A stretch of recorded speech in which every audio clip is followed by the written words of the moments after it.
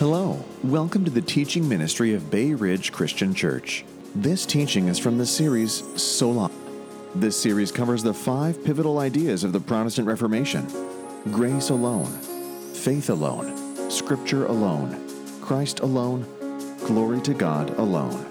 These ideas lie at the heart of the true Christian faith and are as foundational today as they were 500 years ago.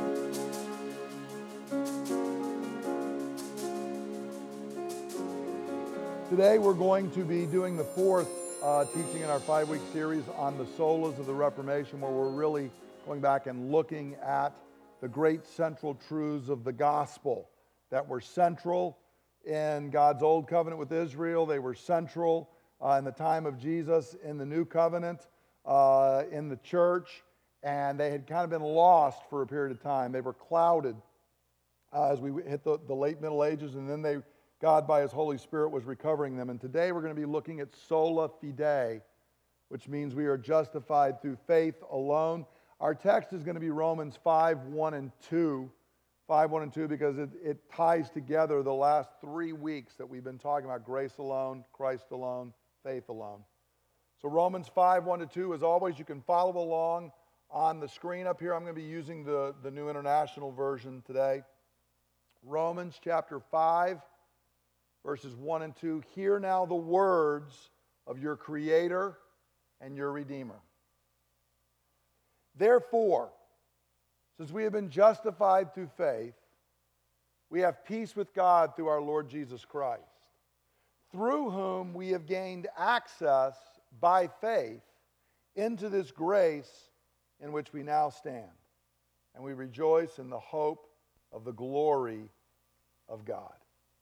This month we've been talking about this 500th anniversary of the Reformation. There wasn't really a start date you can pick, because on October the 31st, 1517, when Martin Luther had created 95 Theses, it was not the first set of theses he had done. He had done a few just a month or two earlier, and they'd caused no furor at all. But on October the 31st, 1517, these theses were nailed to the door of the church there in Wittenberg. This was kind of like the public bulletin board back then. That's what you did. There wasn't anything unusual about it. But in those 95 theses, as they were looked at and began to be discussed, it started a firestorm of controversy. And over time, the ideas of the Reformation gradually became clearer. In fact, Luther later said that the day those theses were put up and the Reformation started, he basically didn't fully understand what was going on. He himself didn't really understand the depth of all of the ideas that were later going to be seen arising out of those theses and arising out of what he had been studying. And these things were the 5 solas. On the day he nailed it up, Luther couldn't have articulated sola scriptura, nor sola gratia, nor solus Christus, nor sola fide, nor soli Deo gloria, glory to God alone. But over time it became clearer that to shatter one or to alter one was to shatter all of them.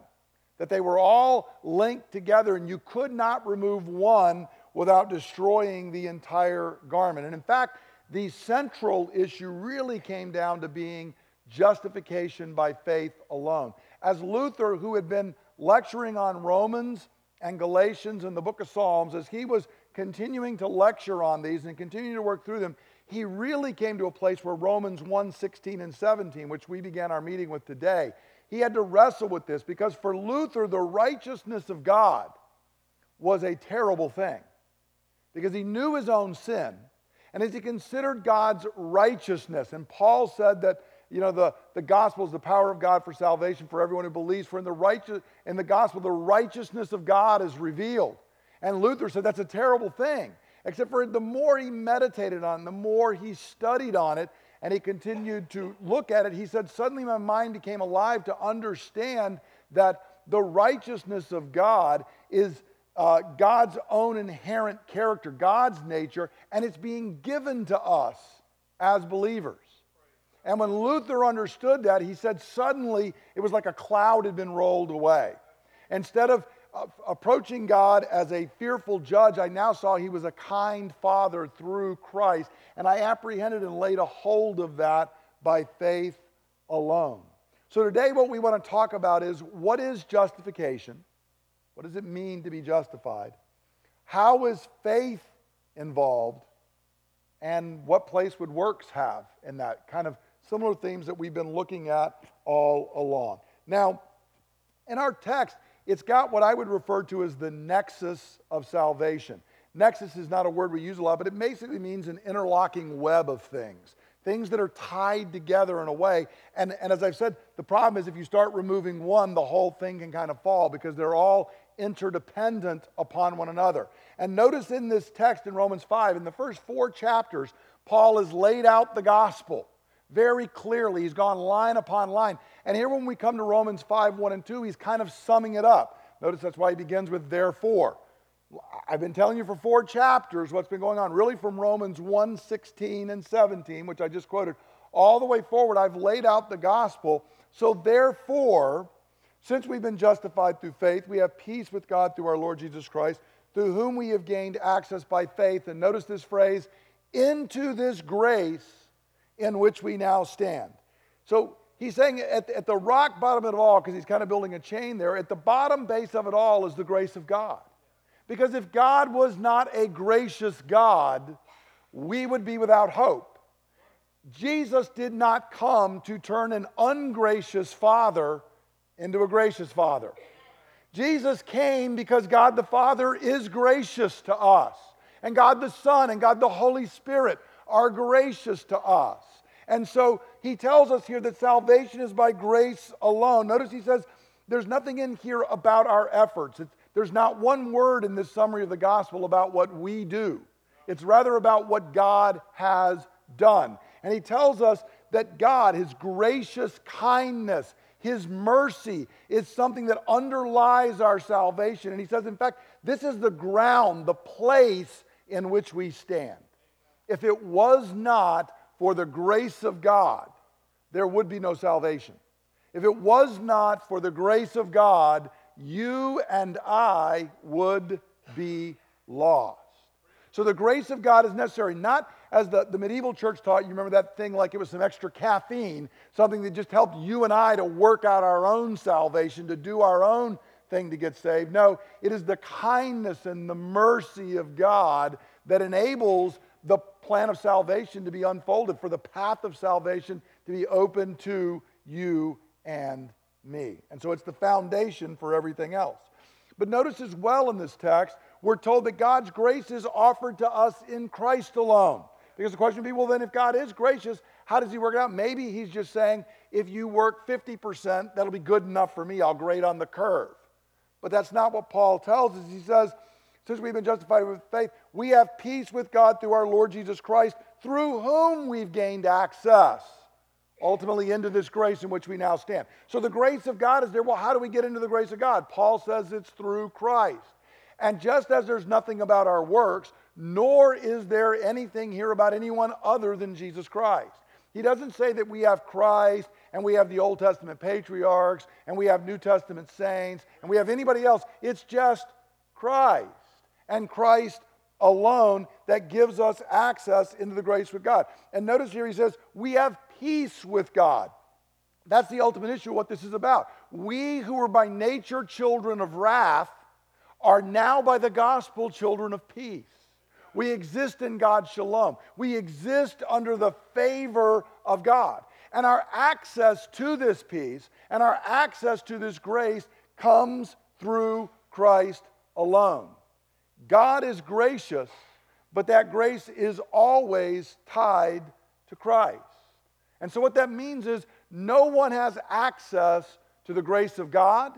No one has access to the covenants of God, to a single promise God has ever made apart from Jesus Christ.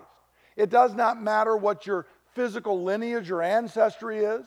It does not matter what organization you belong to, how much money you have, anything other than Christ alone. If you are in Christ, every covenant promise of God is yours. And if you are outside of Christ, not one covenant promise of God is yours. None of them. They are all yes. I won't put this verse up, but Paul in another place says, for no matter how many promises God has made, they are all yes in Christ. And through him, we speak the amen to the glory of God. And outside of Christ, there are no covenant promises. And outside of Christ, an amen cannot be spoken to the glory of God. So we don't get access to God based on works or merits of anyone other than Jesus. Because when you understand what Jesus has given to you, you don't need anybody else. I'm appreciative of Father Abraham. I'm appreciative of the Apostle Paul. I'm appreciative of men like Augustine and Luther and Calvin. But they don't add anything to give me access to God. That was the problem when Tetzel came in and he's offering the indulgences. The bottom line problem with indulgences is not that Augustine and Gregory the Great and other guys were good guys. That's not the problem. The problem is what you're actually doing is undermining who Jesus is and what Jesus has done. Because if you know who Jesus is and you know what Jesus has done, you don't think, well, who else's stuff am I going to add to that? The second you think you have to add something to that from someone else, it's a clear sign you don't understand what you've been given in Christ. Once you've been given his perfect righteousness, you need nothing else. And so it's nothing but Jesus. That's like the hymn we sang this morning. It's Christ alone. Okay, on Christ the solid rock I stand. Okay, nothing else can earn us favor. Finally, that leads to the question, well, if it's grace, and grace is only by Christ, well, then maybe I access the work of Christ by being good enough. These are things that we've done. We didn't think it was grace, we thought it was law. We didn't think it was just Christ, we thought it was Christ plus other people. And then we say, well, if it is grace and it is Christ, but still I have to do something to access it. That's always the way human beings have been. But Paul here tells us, and the Reformation recovered, no, you access it by faith, and faith alone, not faith plus faith alone. Notice he says here twice, therefore, since we have been justified through faith. Notice, is there anything about my works? Just through faith. And then down in verse 2, through our Lord, we have peace with God through our Lord Jesus Christ, through whom we have gained access by faith into this grace in which we now stand. So we are justified through faith. We gain access through faith. Now, be very clear, faith is not the ground of your salvation. You are not saved because you have enough faith. You are saved because of what Christ did for you. Faith is simply the empty hand that receives what Christ did. Some Protestants have messed this up and said, well, faith is the only work God accepts. Faith is not a work. Faith is the anti-work. It is the opposite of work. Faith is not something you do. Faith is simply an empty hand that receives what Christ has done. The ground is God's grace and the work of Christ.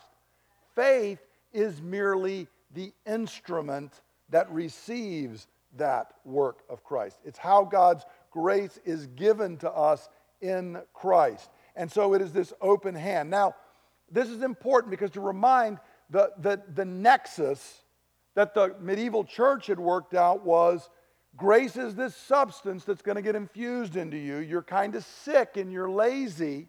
And so God's going to give you, remember I used that example that one theologian says, a can of spiritual Red Bull. He's going to give you some pep into your step so you'll start doing stuff.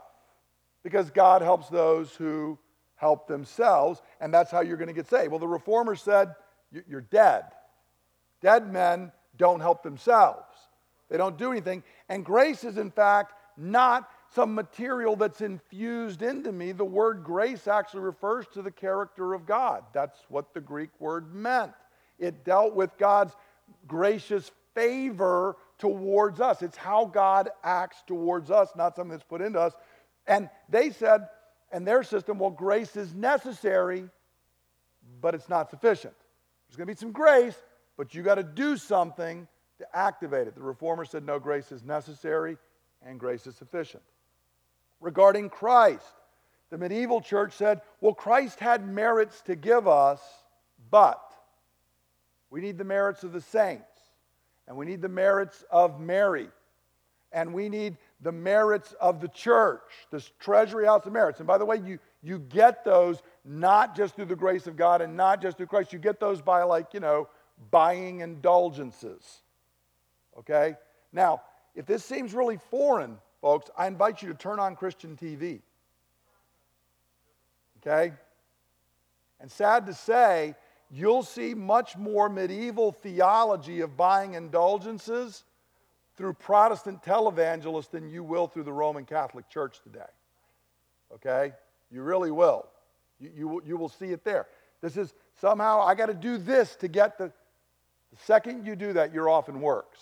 You've left the way God has planned out. And so the medieval church said it wasn't Christ alone. Christ was necessary, but he wasn't sufficient.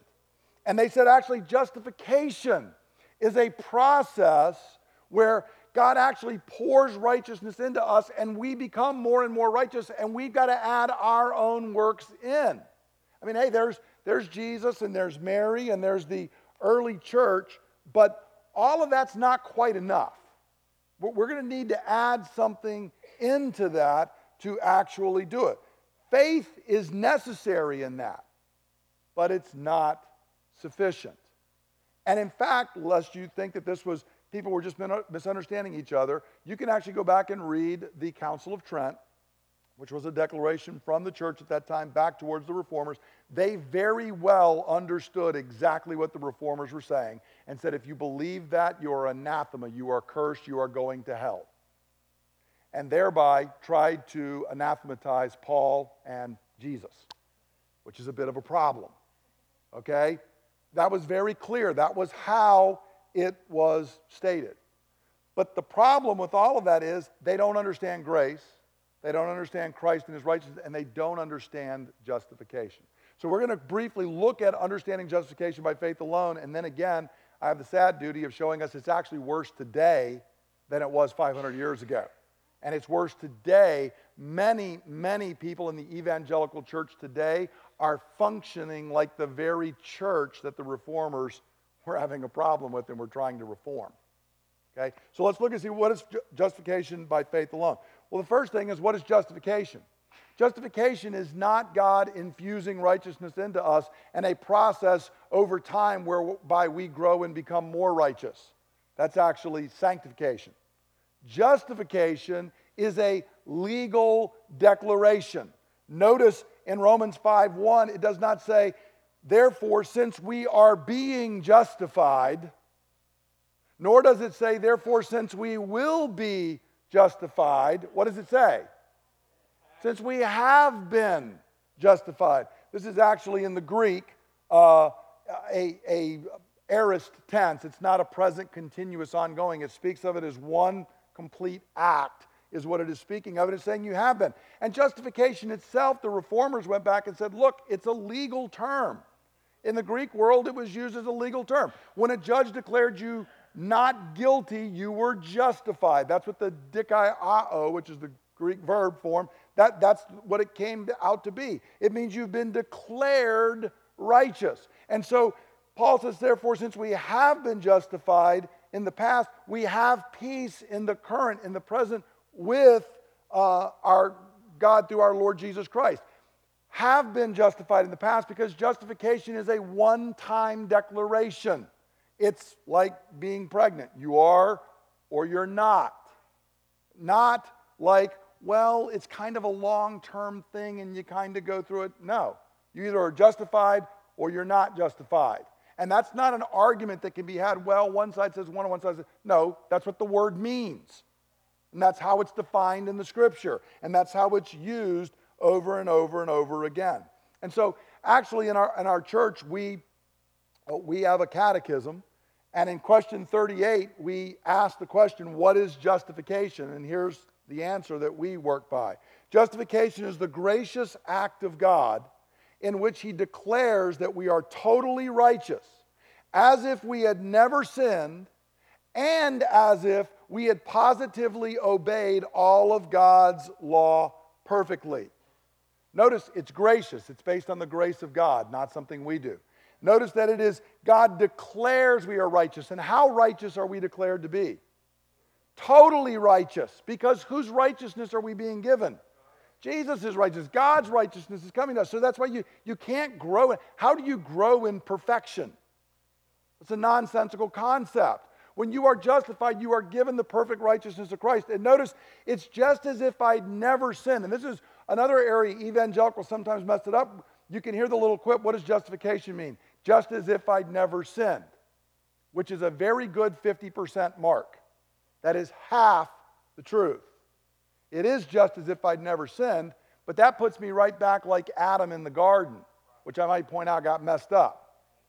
What we need is not only just as if I'd never sinned, but just as if I had already had to keep the entire law in every thought, word, and deed, and did it perfectly to the standard of God. Test done, test completed, fully justified.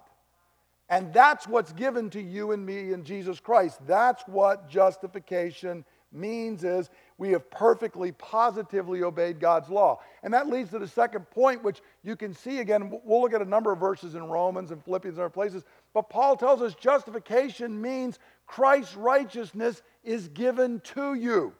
This is what Luther referred to as an alien righteousness. It's not my own. Paul in Philippians 3:8-9 says this. He's been listing all the righteousness he would have. I was a Jew of Jews. I was of Benjamin. I was circumcised on the 8th day. I was a Pharisee by the law. And according to their system, I was blameless before the law. But Paul said, when I saw Jesus, that was all dung. And he actually uses a little bit stronger word than dung. Okay?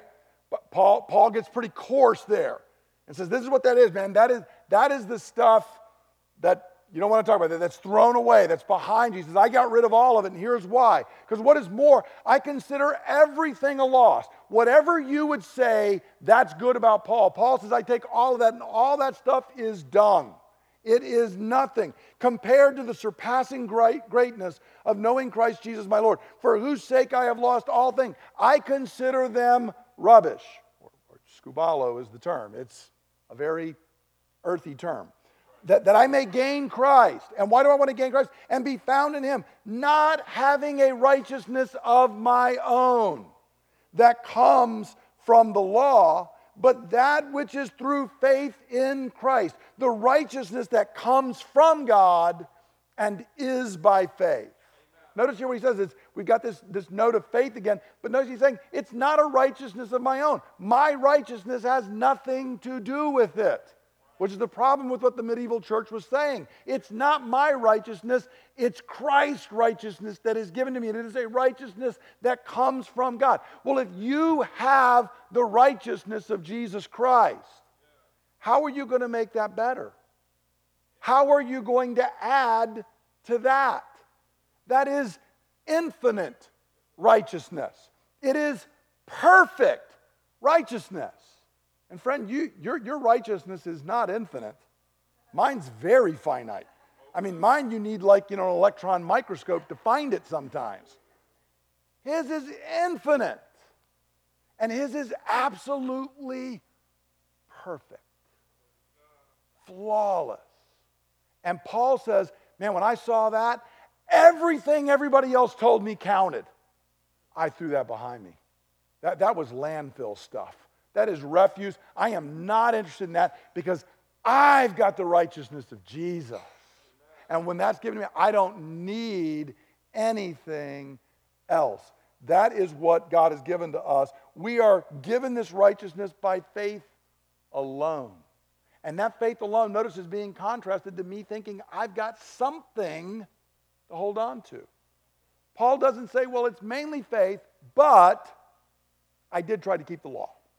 Or it's mainly faith, but I was a Jew. Paul says, no.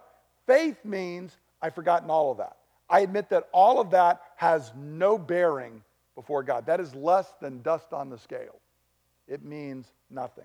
And so this is why the Reformers said, well, then justification is by faith alone. Not just by faith, because the medieval church said justification was by faith, just not faith alone. And so if we look in Romans chapter 4, verses 4-8, part of Paul's explanation leading up to our text, he says this. Now, when a man works, his wages are not credited to him as a gift, but as an obligation. I dare say none of you this week, if you get a paycheck, are going to fall down on the ground before your boss and say, oh, thank you, I did not deserve this. This is totally a gift from you to me. And if you took this and burned it up right now, you would be utterly right in doing so. Who's going to do that this week? Okay? Pretty sure nobody's going to do that. In fact, most of us are probably going to say, man, you're pretty chintzy about my time. Okay? That's what Paul says. If you've worked, it's not a gift, it's an obligation.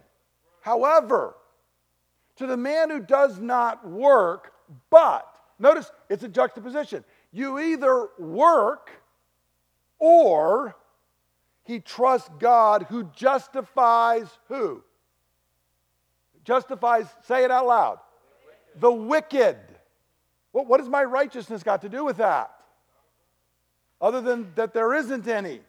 It's not sufficient. It's not of the right quality. God justifies the wicked, Paul says. And so you're in one of two places. You either stand before God and you say, I've worked for this, good luck, or you say, I did nothing. In fact, everything I did deserves unjustified, deserves condemnation, deserves eternal wrath. That's what I've done. I stand here naked and all I do is plea for your mercy because of Christ Jesus. And Paul says, if you do that and you trust God who justifies the wicked, his faith is credited, or the old word was imputed, as righteousness. God says the slate is wiped clean, and what happens is all the righteousness of Jesus is given to you.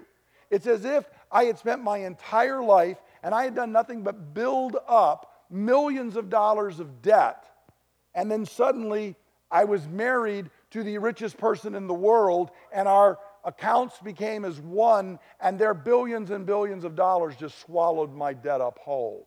And I went from being in beggar's prison to being the richest person on earth. That's what Paul says happens here. It is credited as righteousness. And he goes on in verse 6 and says, David says the same thing when he speaks of the blessedness of the man to whom God credits righteousness apart from work. You don't work to get it. It is credited. It is given to you. It is an alien righteousness, and it is in opposition to works. Paul says, this is the way it even was under the old covenant. You didn't work for your salvation then. That's why his examples are Abraham and David. He's saying this is the way it has always been. And so notice it's the same points as Philippians 3, 8, and 9. Works as opposed to faith. It is a righteousness that is given to us as opposed to that which we earn. And so he's speaking here of this imputation. This God is crediting righteousness to you and me. Something that was not ours is given to us, and we don't work. It is apart from works. It is faith alone. And that is how it comes to us. And the fact that it is credited, whose righteousness is being credited to us? Whose righteousness is being given to us? It's Christ. See, the funny thing is, somebody did have to work for salvation. Somebody did have to obey the law of God. It's just not you or me. Jesus did it for us, and he did it perfectly.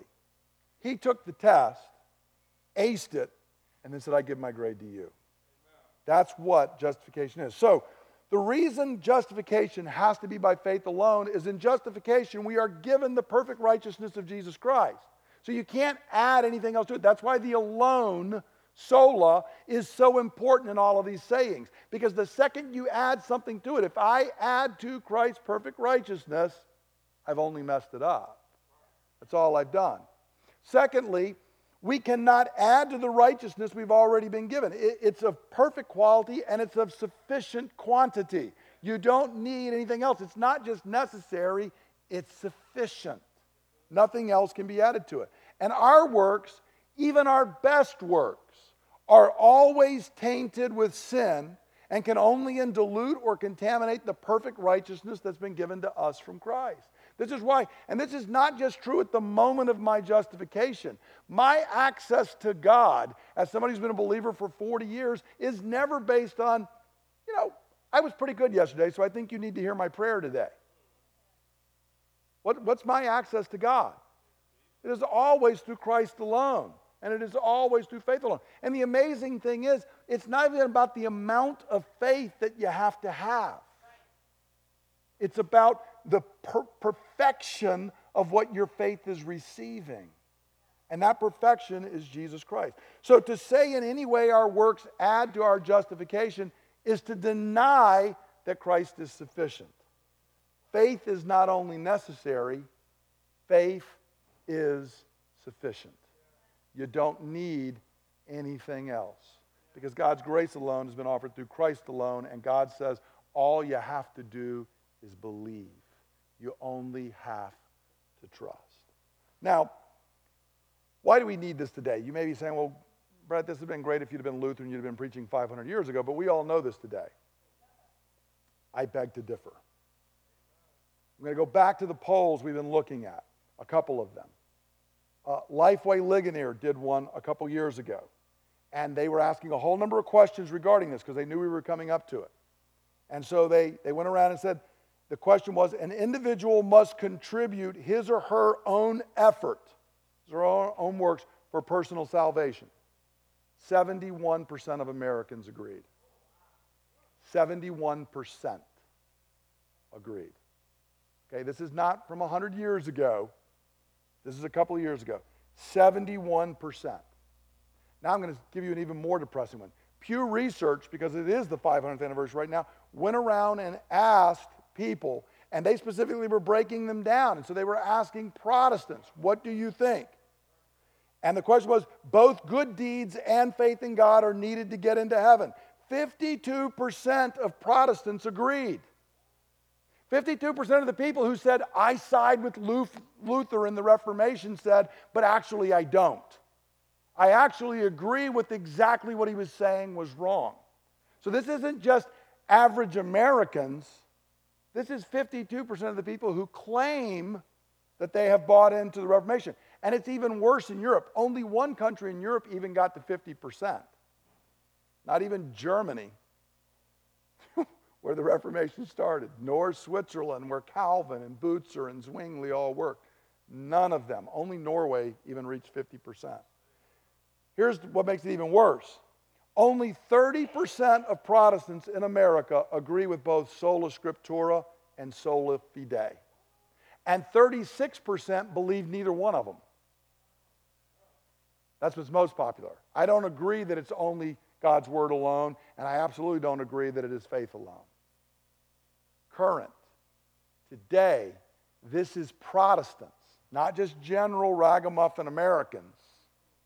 This is Protestants. So the current state of American beliefs, and I could go, I don't have specific things, but you can listen out there to survey after survey that is done where they go up at evangelical conventions and ask even pastors. And they ask questions like, do you think it's faith alone or do you think it's faith plus works? And I heard pastors, evangelical pastors say, well, if I could answer that, that'd be the $1 million question. I mean, a lot smarter people than me have been debating that for years. No, not really. You don't have to be a genius to answer this. People saying, well, I don't know that you can really define the gospel. Paul would be really depressed because he wrote a couple of entire books just about that, defining the gospel. It is very clear. It's not hard to understand. But there is so much fog out here in the pulpit, no wonder everybody's confused sitting out there. And so the current state of our beliefs is that justification by faith alone is some kind of an optional add-on. Friends, it is not an optional add-on. It is the very gospel itself. All of those texts are, you are either standing there by faith alone or you are standing there with faith plus works. And those who stand there with faith plus works are going to be condemned. There is no hope apart from God's grace offered to us, and it is received by faith alone. This is the gospel, and most American Protestants don't believe it right now. This county, Anne Arundel, only 15% of people are going to church this morning. And of those, only some of those are even Protestants. And of those, if we follow the statistics, half of those don't even understand the gospel. We're like a mission field. right here. It's where things have come. Most Protestants today have beliefs that are much closer to the key beliefs the Reformers were accurately condemning as unbiblical and in being another gospel. And that's for the ones who are supposed to be understanding it, much less how everybody else is operating. And so we need a modern reformation to restore the gospel, even to Protestant churches, even to evangelical churches who take the name regarding the gospel, the evangel, the good news. Even there, we're much more interested today in, can you give me a little sermon series on 4, quick points for how I can do this? Because we think our problem is something other than what our problem really is, which is that we are under a weight of sin before a holy God. And so, sola fide is of the utmost importance. It is the gospel. And without it, we are lost. Secondly, sola fide is of utmost importance because it's God's remedy for both objective and subjective guilt. The objective guilt is we stand before a holy God in our sin, and the only remedy is God's grace alone that is offered to us in Christ alone and is received by faith alone. You cannot get rid of that objective guilt any other way. But here's the other point. We also have subjective guilt. We walk around feeling guilty. And this is one of Luther's problems. And we go back and do the same kind of things. If I just do enough of this, or if I have a longer quiet time, or if I do this, somehow I'm going to remove that subjective feeling of guilt. And usually what we end up doing is just defining God's law down, making it somehow easier, and kind of, upgrading on the curve how good we are and trying to level the two out. Okay? And that's not the way it works. The cure for subjective guilt is to realize your standing before God is based on Jesus Christ and His righteousness. And that does not change. Jesus doesn't have good weeks and bad weeks. You and I do. I just hope to have some good weeks in here. Jesus always, every day is a good day. Every morning His mercies are new and they are sufficient. And so my subjective guilt is cleansed and removed by the gospel. It is removed by Christ's righteousness. And it is received by faith alone. And so this is why the Reformer said sola fide is the article on which the church stands or falls. That was Luther. He said that is what it is, and he is right. And so I make a plea to you this morning. If you should ever be called to another church, if you pick up and you move or you go somewhere else, please, number one, it does not matter what the parking lot is like. It does not matter how beautiful the building is. I know it'll never be as beautiful as the big ugly metal one we got here, right? That does not matter. It does not matter how cool the worship team is up front, that, man, they were better than going to a U2 concert or whatever. None of that stuff matters. What matters is, are you going to hear the gospel? Is the gospel going to be offered to you in word and sacrament regularly? Are you going to be able to come and say, it is what God has done for me? And are you going to be reminded of that? Because, friends, you will never grow past that. You must preach the gospel to yourself every day. And you need someone to stand here and open God's word and proclaim Christ to you. Week after week after week, that is what you need. That is what I need. And so please, when you go to a church, that is what matters. Everything else is frills. Everything else is optional add-ons. Are they preaching Christ? That's what we need. You and I need the gospel. So to apply the word, it's really just one question, and we're going to come to the table. Do I understand and believe the gospel? Do I understand and believe the gospel? Now, I'm going to put a phrase up here, what the gospel is.